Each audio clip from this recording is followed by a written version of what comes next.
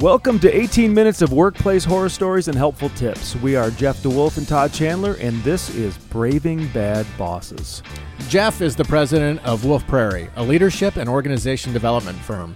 He doesn't even have a boss. And Todd is lucky enough to have the best boss ever, and I'm pretty sure he'd say that even if his boss wasn't listening. But over the years, we've both seen a lot and learned a little. And we're not too shy about passing judgments and armchair quarterbacking the way things should be. So join us for a pint this week as we discuss the racist psycho boss. Nice. Jeff, tonight's story is the racist psycho boss, and let's call tonight's contributor Simone. Simone. Yep. I used to work for a large investment firm. Our site director was one of the most diabolical leaders I have ever had. Good word. He would go around the office bad-mouthing employees behind their backs to other employees. He used racial slurs and made comments about other people's appearances in an open forum. To say he was toxic was a compliment. Nice. Nice compliment. I take toxic as a compliment. Thank you. No one would stand up to him because he always threatened retaliation. Mm-hmm. People ran in fear. It finally took someone contacting the whistleblower hotline and reporting all of his antics that got rid of him. Ooh. Oh, my goodness. All right. So, I got no words for this one almost, Todd. I mean, I know, the purpose of our podcast is to try to help Simone deal with the situation. It sounds like a great strategy was employed. Just call the whistleblower hotline and recite what the dude is doing. Yeah. Takes care of the situation. Well, it is kind of nice to know that organizations have safety nets in place exactly for this type of reason. Yeah. So we have a few things going on here. I mean, we call this the racist psycho boss, but I mean, I experimented with slimeball boss.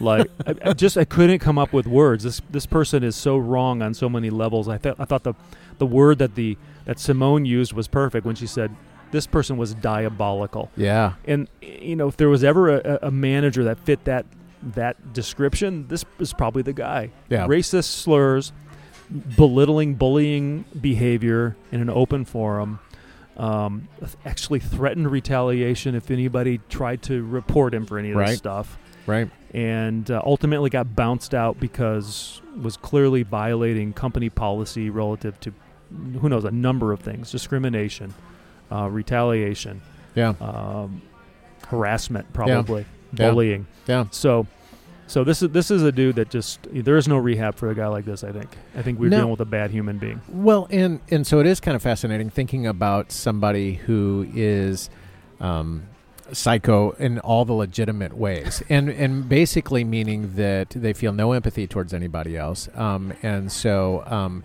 is that somebody that you can rehab in any way? I'm not sure that you can. Calling this guy a psychopath is an insult to psychopaths everywhere. I'm just going to say it right now. Well, sure. Calling him toxic is a compliment. Yeah. No, so that's what I was going for. Well, and the psychopaths live among us, right? And so there are bad apples, and you can try to give feedback or provide coaching to as many bad apples as you want. But when you've got a true psychopath in a situation, you have you have strong limits as to what you can do. And thankfully, in this situation, it was great to see that they had a hotline and be able to deal with this. Yeah. Most companies these days have very strict policies against about 9 of the things this person was doing. So you've got that on your side if you're facing this kind of a situation. So, if we're going to talk about suggestions for someone who finds himself working for, a real creep like this, number one, use the resources available to you. Correct. So if you're in any organization of any size, you've got an employee handbook that specifically prohibits some of these behaviors. You've got that on your side. If you have an HR department, use them immediately. You do not need to tolerate any kind of racial slurs, bullying, belittling, and definitely not retaliation. Not only is it just a rotten thing to do as a leader, it's illegal. Right. Okay, it's illegal at the federal level to retaliate against employees for exercising legal rights. It's illegal to discriminate.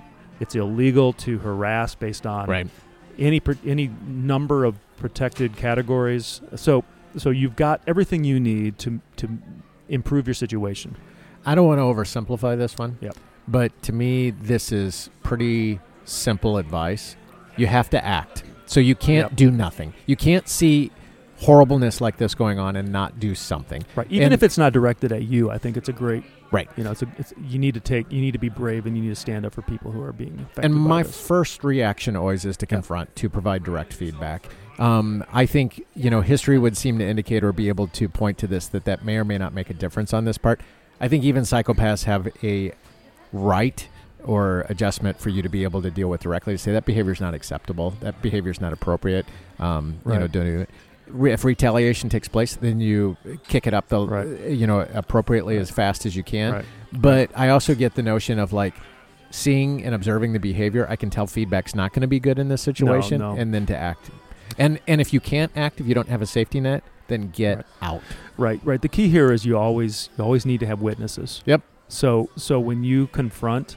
Yep. I agree with you. You don't always have to run to HR. You can go to this person and say, what you said was hurtful and harmful and inappropriate here. Yep. And from my reading, it's against the company policy to treat people like this. Right. So, based on the fact this person is some sort of crazy racist psychopath, he's probably not going to react well to it. Sure. So you document the conversation. You have a coworker in there with you when you confront on this. Yep. Take a shot at it. Yep. I'm going to tell you right now, it's probably not going to go well. Yep. So, but take a shot at it. The beauty part of it is, even if it doesn't go well, then it gives you even more credibility that when you need to do something beyond that, to be able to say, well, here's what we did, and this is how it went. And from there, behavior didn't change, so I'm going to need some help. I'm no psychiatrist. I can't diagnose psychopaths from a distance. But what little I do know about psychopaths is, I think actually a confrontation would actually probably play out pretty well, because they're fairly charming, and be able to say what you've done is then actually make them smart. To be able to say, I know I can't say this stuff around Todd anymore. What I need to do is be more careful about it. And then he's totally talking about Todd behind my back and doing everything that way. And so, then it's a situation of, have you tamped it down or dealt with it differently? But man, I'm so glad to hear and to see that this one had a decent resolution. Yeah. One of the things I tell people who are going through situations like this is that when you're in a situation that is so over the top like this, if you can have a small amount of patience, usually these situations work themselves out. Sure. Now, I'm kind of torn with that advice, because half of me wants to tell Simone, just quit. Yep. Vote with your feet, get out. Nobody deserves to be treated like this. Just go. But on the other hand, the worse it is for a manager in today's culture, in most organizations, a person like this does not survive that long, regardless of how talented they are. They will get by on their sales abilities or their results they produce for a period of time, but eventually it will come back to bite them. They will go over the line with somebody who makes something happen. Sure. So if it's a good job and it looks great on a resume, and if everything's going well except for this guy, set a timer. Give it 6 months. Be getting your resume going. But if my guess is that this dude's going to be out of there before you're ready to pull the chain and get out. I love the set a timer strategy, and I think that could apply to a lot of different I think bad you gotta bosses. do it. To say, the tough part is always when you see people who pick the wait and see solution. But set a timer puts a deadline on it that's really nice. And to set a timer and to engage in activity to see if that produces the results you want is an important part of that. I want to flip this one just a little bit on its head and say, what if someone you knew were dating this individual or in a relationship with this individual? What advice would you give them? With Simone or the boss? So Simone is the person working there, so with the boss. So I'm going over the top. It's our podcast. We can do whatever we want. This person's a psychopath. Clearly. A racist psychopath, by the way. Yeah, the worst kind. Yeah. And so someone who, if instead of Simone working with this, Simone's a good friend of yours, Simone's connected with you, a relative, dating a racist psychopath. Because part of this is, So we agree from a work environment, right? Uh-huh. This is a toxic work environment. It needs to be dealt with. This Right. person's adding toxicity to it. Yep. What about in a relationship situation? And the reason I ask that is because it's easy to say this person needs to leave the organization and there's more clearly defined roles on that. But sometimes people get embedded in relationships along this way. And how do we coach or help people realize they're in toxic relationships? Wow, that's going deep on Did something. I take too wrong of a turn there? You're going a little bit deep on this because Raving bad boyfriends? Because frankly, there's nothing permanent about a boyfriend that's a racist either. I mean, right? I mean, you're not unless you're it's the psychopath part of it that You know, it feels more permanent. I think there are more divorced psychopaths than non-divorced psychopaths.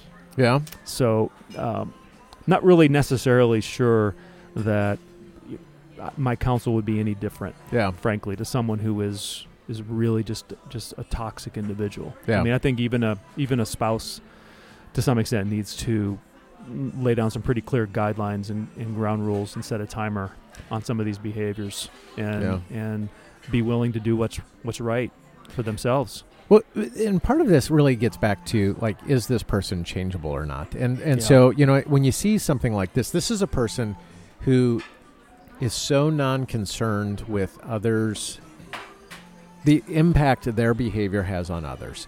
And there are people like that exist. And so what do you do to make sure you protect yourself or insulate from that? And if they're in the work environment, how close to your work environment do they need to be before you actually react or do something to it? Yeah, I'm with you. I feel like we've given this one enough time. Yeah. It's like I think we let's go to last call on this one. Yeah. Let's short circuit this because ultimately I think my main advice would be, for this individual, you are in an environment that is not appropriate for anybody. Yeah. This is not okay. And so, either immediately use your resources. So immediately use the whistleblower hotline, which I think was a great strategy. If that does not seem to be available to you, then I think it's set a timer. Do not, become the frog in the kettle or the frog in the whatever boiling water and sit there for weeks and months and years putting up with stuff like this. Set a timer, and if that person is not gone, be ready to go.